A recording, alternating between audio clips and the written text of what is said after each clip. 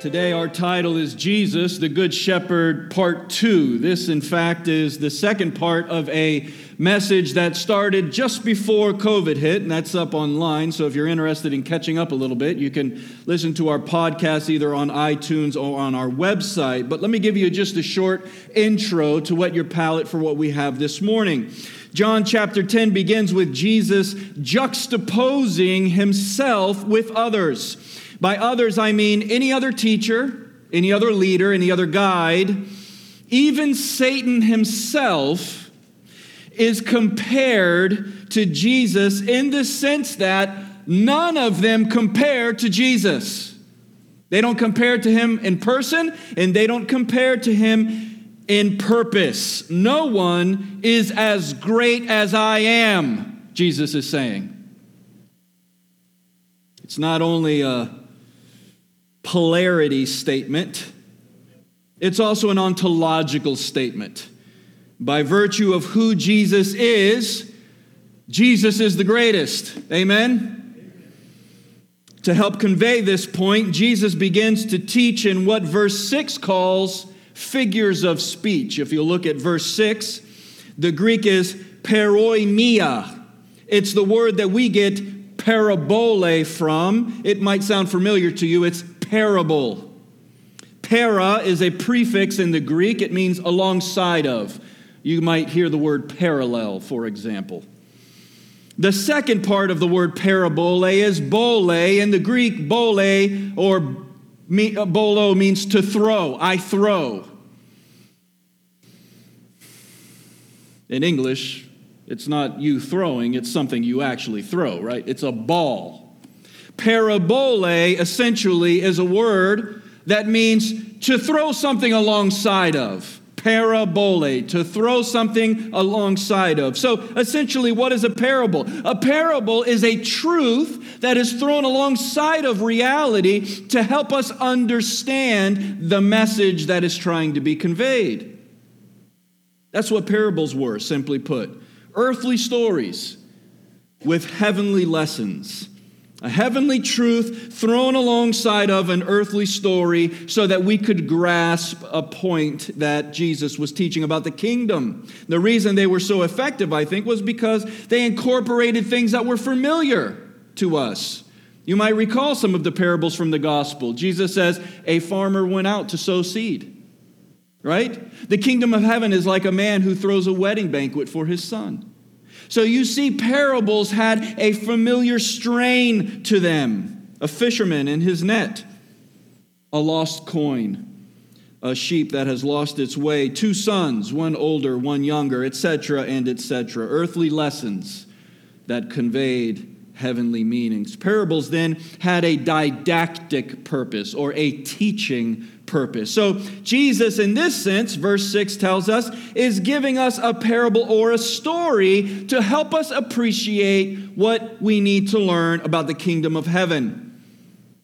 Interestingly enough, New Testament scholar Robert Stein says this: it is estimated that over 1/3 of the teachings of Jesus found in the first three Gospels, Matthew, Mark, and Luke, are found in parables.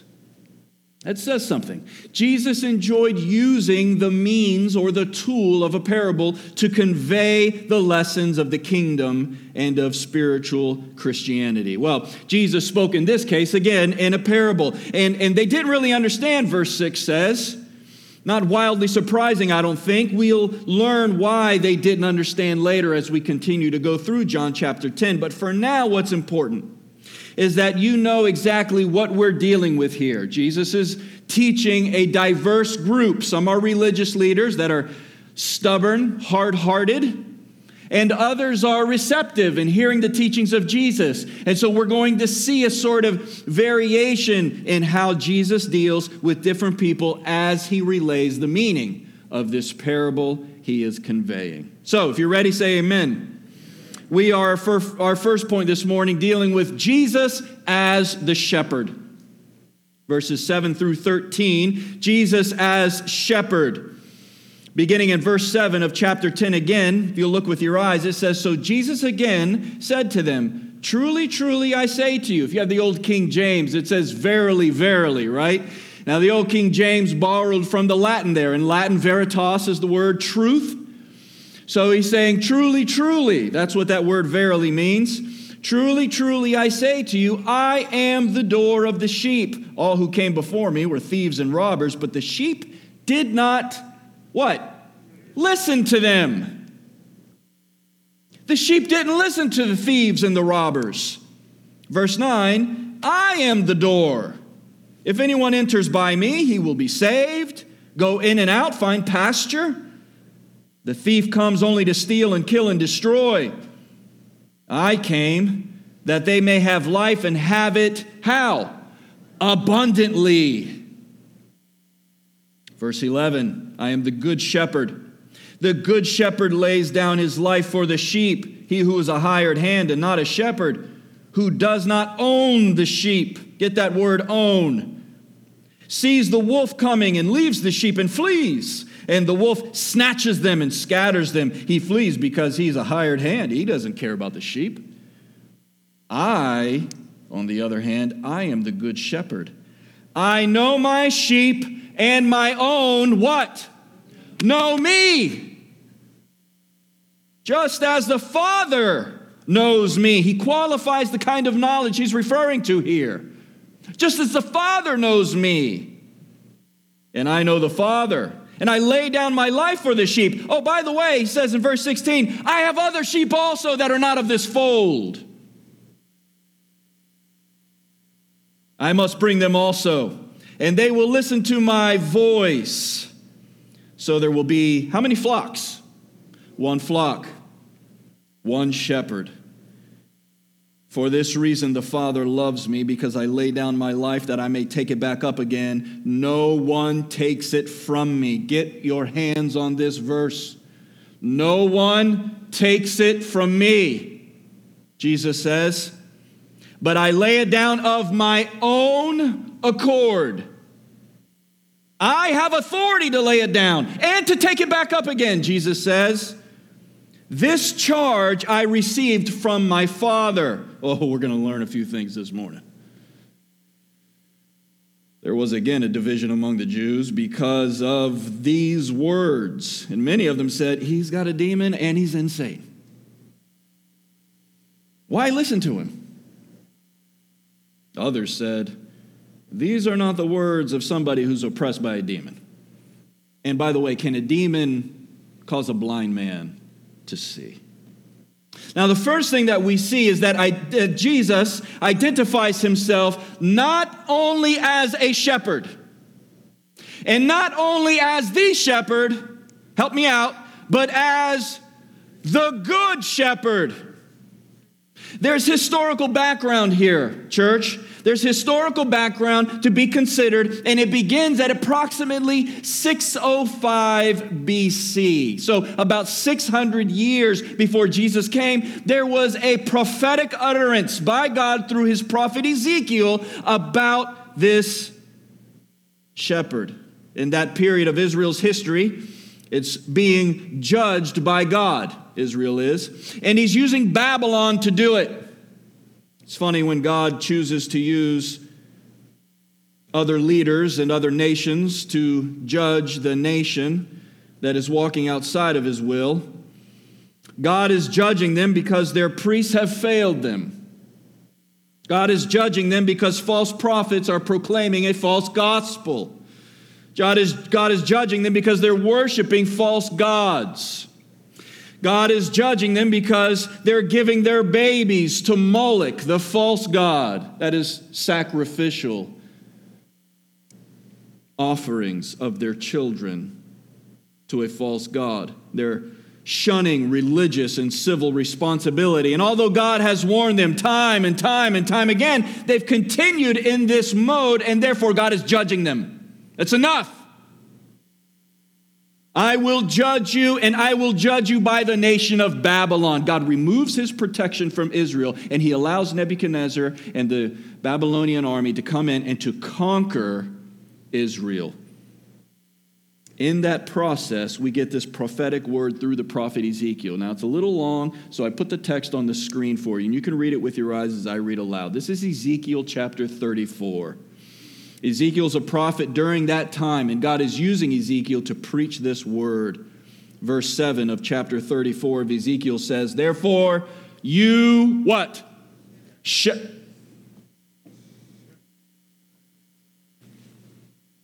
"Therefore, you shepherds, hear the word of the Lord.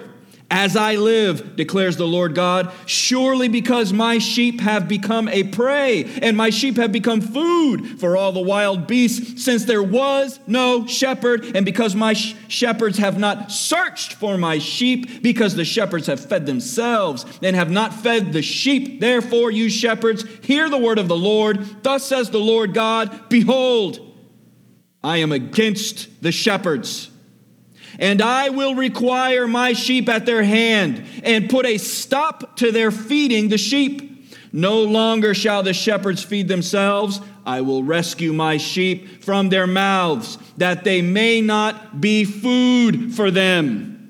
Next slide. Continuing in verse 11.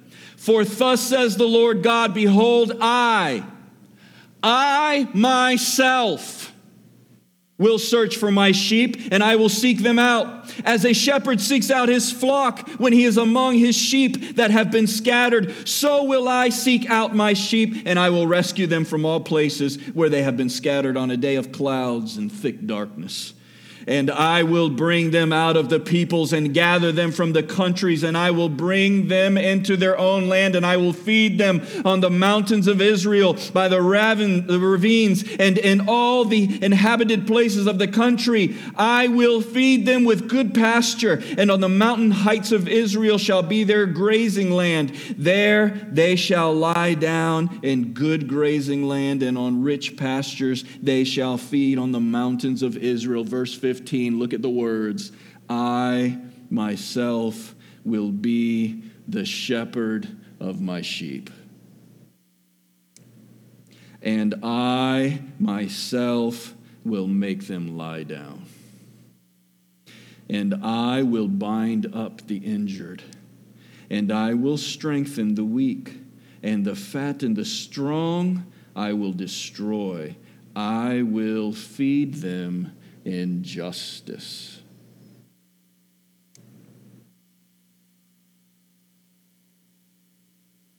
I know that's a long passage to share with you this morning, but I hope that you see the poetry. I hope that you see the power, and I hope that you see the prophetic purpose behind God speaking to Israel in a time of their dispersion, of a period when He will come, He Himself, not someone else, but He Himself, to shepherd His people. And some 600 years later, here we are in John chapter 10, and Jesus shows up on the scene and He says, "I'm the good shepherd, and I've come for my sheep." Jesus is not saying, "I've come to help you out." Jesus is not saying, "I've come to give you some guidance." Jesus is not saying, "I've come to tell you how important you are and how important you are to others and how highly you ought to feel about yourself." No, what this passage is telling us is that without the good shepherd, the sheep are lost. There's so much more happening here because Jesus is identifying Himself as that shepherd that is prophesied in Ezekiel chapter 34 and saying, "I'm here as a fulfillment of prophecy to collect and to protect my Father's people." So many other verses refer to God as a shepherd throughout the Old Testament. Some of them are going to come up here on the screen as well. You may want to write these down. The first of which I'm sure you are familiar. Psalm 23:1, "The Lord is my shepherd, I shall not want." Meaning I don't have need because God, my shepherd, provides my need. Psalm 80 verse 1, "Give ear, O shepherd of Israel, you who lead Joseph like a flock." So we see again, God referred to as the shepherd. Isaiah 40, verse 11. God will tend his flock like a shepherd. He will gather the lambs in his arms. By the way, I love the graphic language that we see in the Bible when it refers to God. And in, for example, Mark chapter 10, when it refers to the children coming to Jesus, it says that he lifted them up in his arms and blessed them. I love the fact that God presents himself and that Jesus presented himself and his Father in a way that made them approachable. I will take up my lambs in my arms. He says, I will carry them in my bosom and gently lead those who are with young. It's interesting when you hear someone talk about the God who's full of hate in the Old Testament. I don't see that. I see a God who justly and righteously judges when he decides as the creator of this creation that has gone astray. But I see so much that is caring and loving and compassionate as well. I think maybe we see what we want to see. So, first and foremost in this passage, we see that Jesus is the shepherd. Not just a shepherd, but the good shepherd. The good shepherd that was prophesied in the Old Testament, particularly Ezekiel 34, where God says, I'm going to shepherd my people and scatter those that have gone astray back together again. Jesus says, I am here on the scene and I am fulfilling the prophecy of my Father. I will shepherd my people. So, who are the people then? Right? Who are the people then? Let's go to the second point. We've looked at Jesus as the shepherd. Let's look now at verses 14 to 21, and we learn about there Jesus and the sheep. Read with your eyes if you don't mind. Verse 14, I am the good shepherd, Jesus says. I know my own, and my own know me. Just as the Father knows me, and I know the Father, and I lay down my life for the sheep, and I have other sheep also, not of this fold. I must bring them also, and they will listen to my voice. So there will be one flock, one shepherd. For this reason the Father loves me, because I lay down my life, that I might take it back up again. No one can take it from me. I lay it down of my own accord. I have authority to lay it down, and I have authority to take it up again. This charge I received from my Father. And everybody said, what's going on here? Some people said he's got a demon, which seems to be the perfunctory answer in that day when something happened that they didn't like. He must have a demon. And everybody else said, if he does have a demon, how is he doing the good things that he is doing? And how is he saying the great things that he is saying? Now, the next identification that we see happening in this chapter, in verses 14 to 21, is that of the sheep. Jesus is not just a shepherd or the shepherd, but the good shepherd. Amen? And as we've been learning, he's fulfilling the prophecy of the Father, but of what sheep? Who are they? Well, let's look at the text. The text teaches us, I think, a handful of things, both implicitly and explicitly, about the sheep, so that we can say, oh, okay, according to the text, this is the group of people that makes up the sheep of the shepherd. So far, so good? This is the group of people that makes up the sheep of the shepherd. Now, this is important because you say, you don't get to designate who is and who isn't a sheep. God does that. We don't get to decide who is or who isn't a sheep. We have to go according to the book of the Word of God. And in this particular passage, we have a handful of things, implicitly and explicitly shared with us, that designate to us who is or who isn't to be considered a sheep in the fold of the good shepherd. So let's look at it together. First, they're going to come up here on the screen. The sheep are those who hear and follow Jesus, the good shepherd. That's the first designation or description that we have of the sheep. Of the sheep, we have first and foremost those who hear and follow Jesus. When he has brought out all his own, he goes before them, and the sheep follow him because they know his voice. Let's back up just a little bit at verse 4. You can write this, underline this in your Bible, chapter 10, verse 4.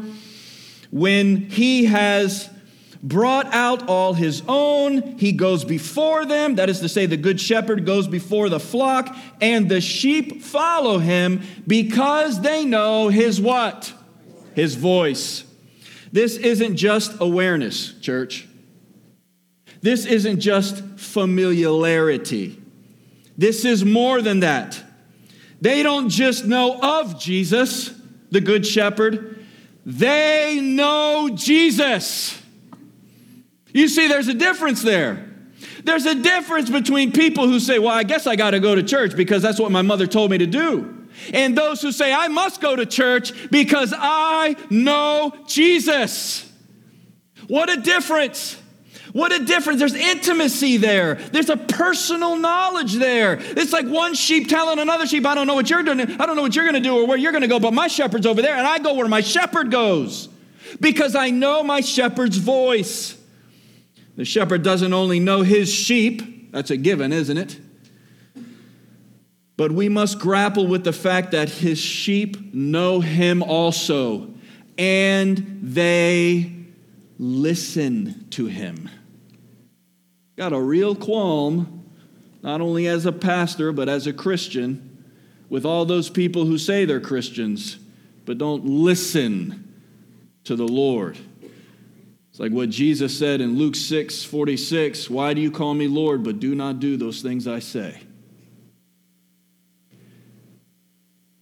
What is the first designation of the sheep in John 10? They hear and listen or follow Jesus, who is the shepherd. Secondly, the sheep are those to whom Jesus gave an abundant life.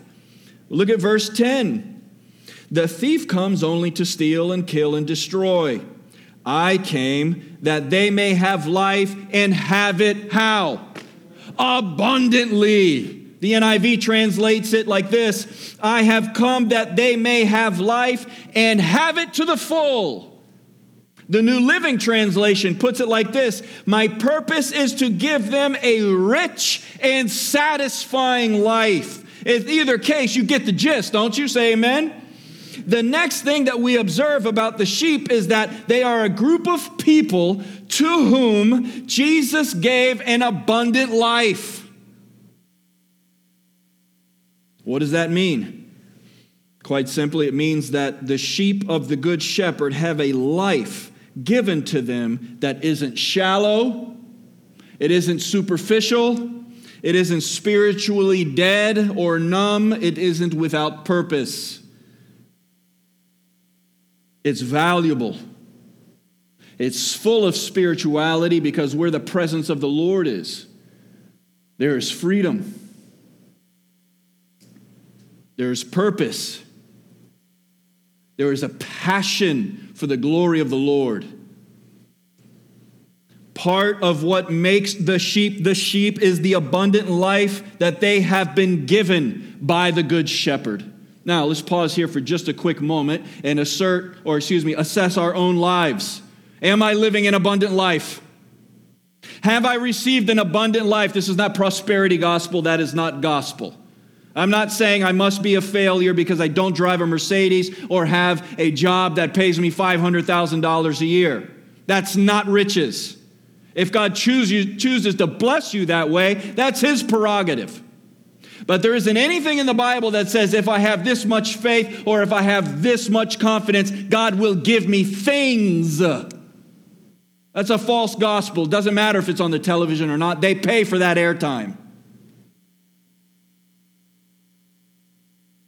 What Jesus is saying in his flip-flops, what Jesus is saying as a man who was a carpenter and working with his hands, what Jesus is saying who did not own a house, what Jesus is saying who wandered itinerantly from town to town, preaching the gospel of his Father, what Jesus is saying who owned nothing is this: the abundance of a man's life does not consist in his possessions.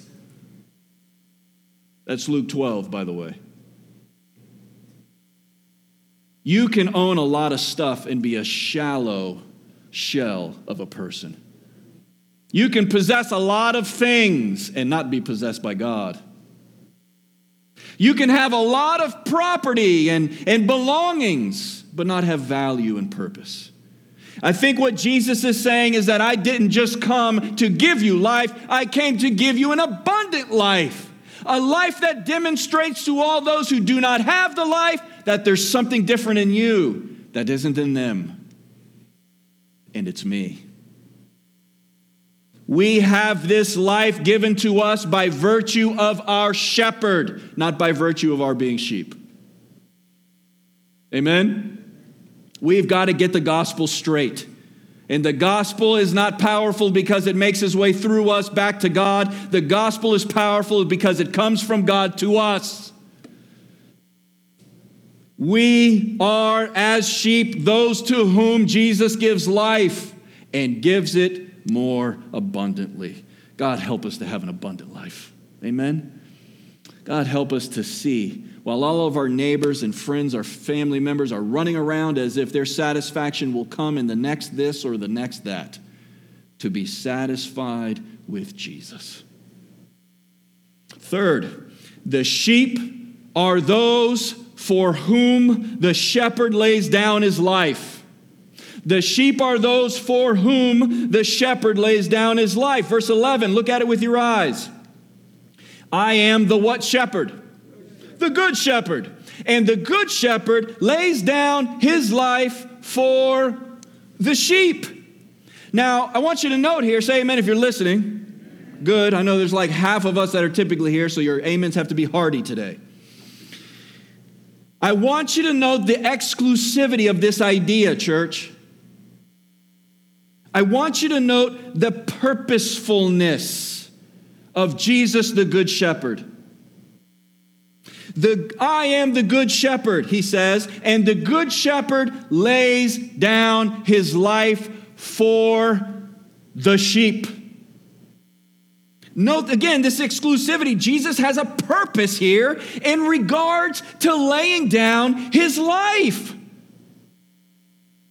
He isn't relying on people to decide. He's not laying down his life in the hopes that someone musters up the faith to believe in a good shepherd who somewhere, sometime died for them. When Jesus says, I lay down my life for the sheep, he's not making a broad general statement. He's making a statement that is purposeful. He's making a statement that is particular. I am the good shepherd, and I will lay down my life, not just for anybody in general, but for the sheep. He isn't relying on God to orchestrate a particular outcome for those who seem likely to reasonably respond to a favorable set of circumstances.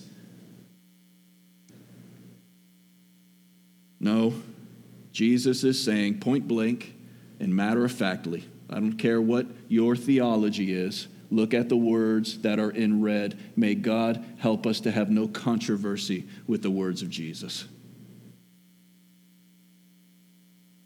I am laying down my life for the sheep.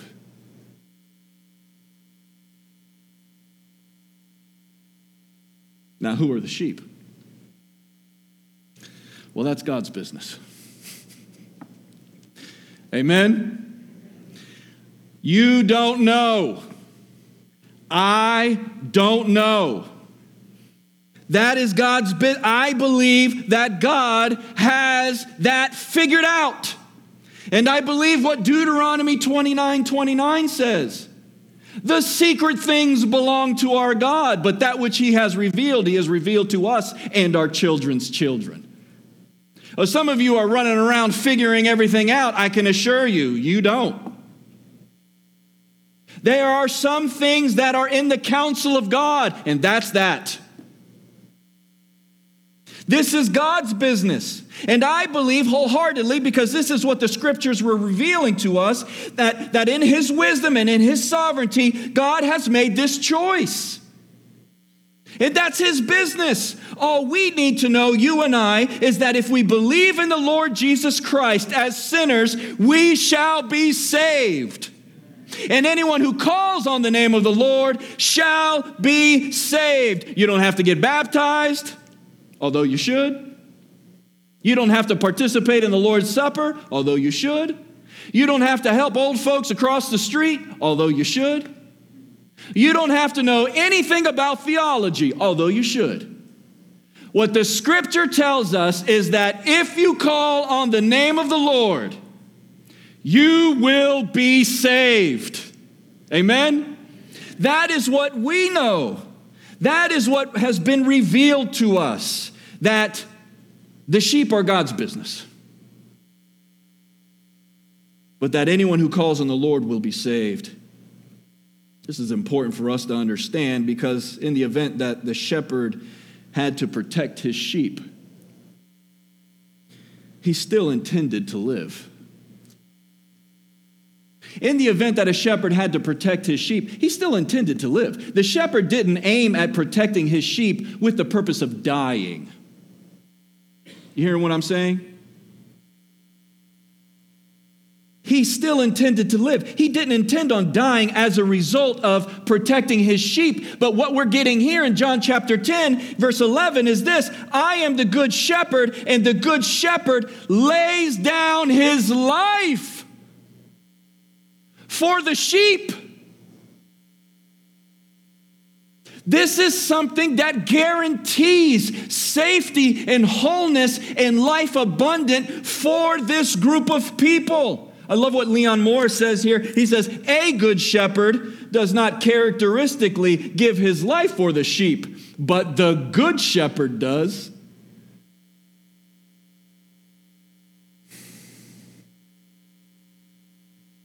It's clear here that in Jesus' mind, his death is already done. It's clear here that while Jesus is teaching about the good shepherd, his being the good shepherd, it's clear that he's anticipating what is going to transpire in the future, namely his death, burial, and resurrection. We're going to get to that in just a moment. Don't miss this, church. Don't miss this. It is the difference between theological accuracy and theological nonsense. Your God was not banking on your ability to do anything when he sent his son. Before the event even took place, Jesus said, I know who I'm here for, and I know how this is going to end. Amen? I know that's a hard pill to swallow. It's upsetting to the stomach, isn't it? It is a powerful truth when we come into the awareness of God's sovereignty and plan over all of history and particularly his church. But that's why he can say, this is our fourth point, that his sheep make up one fold. His sheep make up one fold. Look at verse 16. I have other sheep that are not of this fold. I must bring them also, and they will listen to my voice. Holy cow. You got to get this. I hope that after what I've just said for the past 3 to 5 minutes, you see the words that jump off the page. I hope you see it.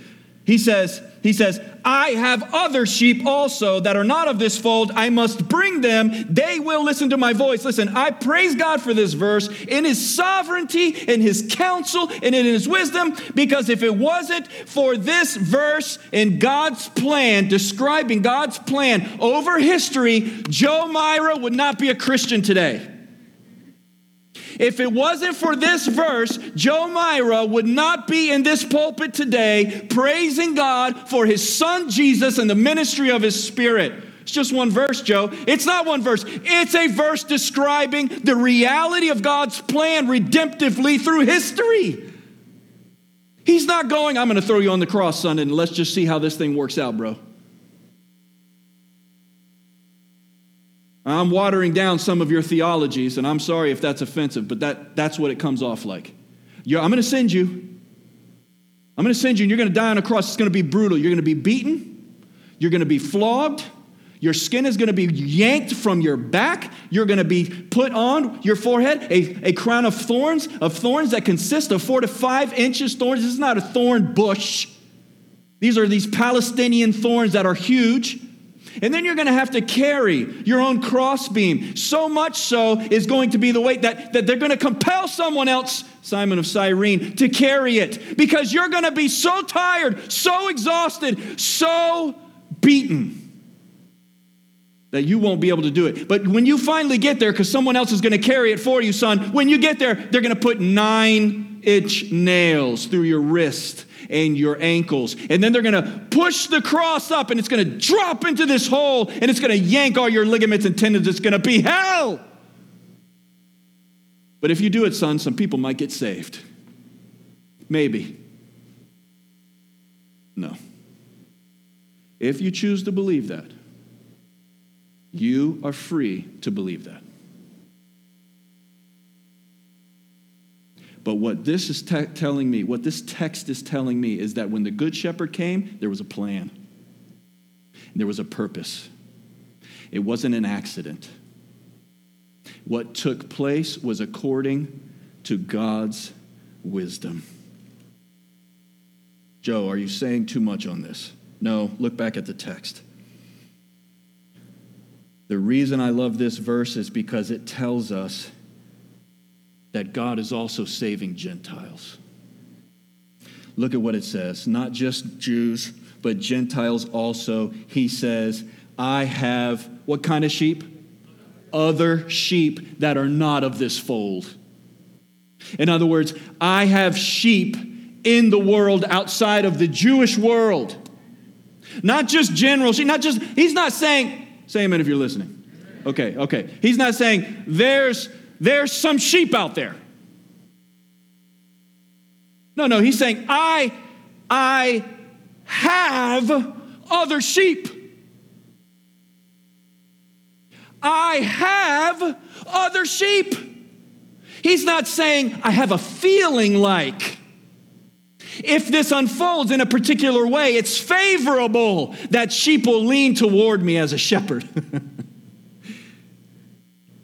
He's saying, a good shepherd lays down his life, remember? A good shepherd lays down his life. Has he laid down his life yet? Not yet. But as far as he's concerned, it's a done deal.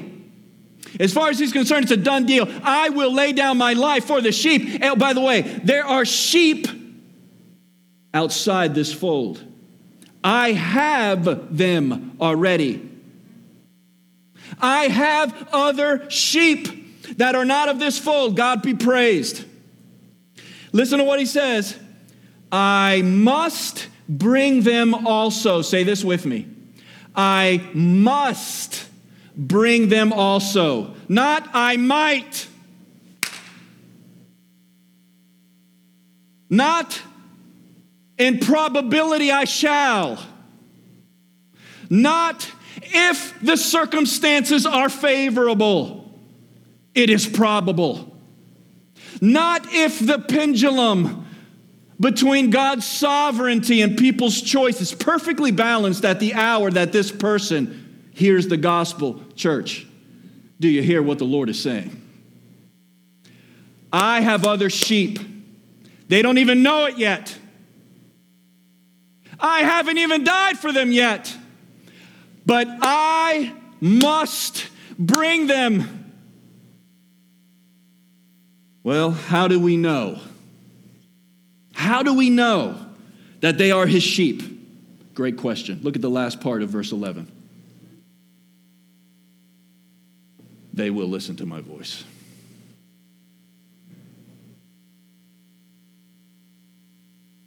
They will listen to my voice.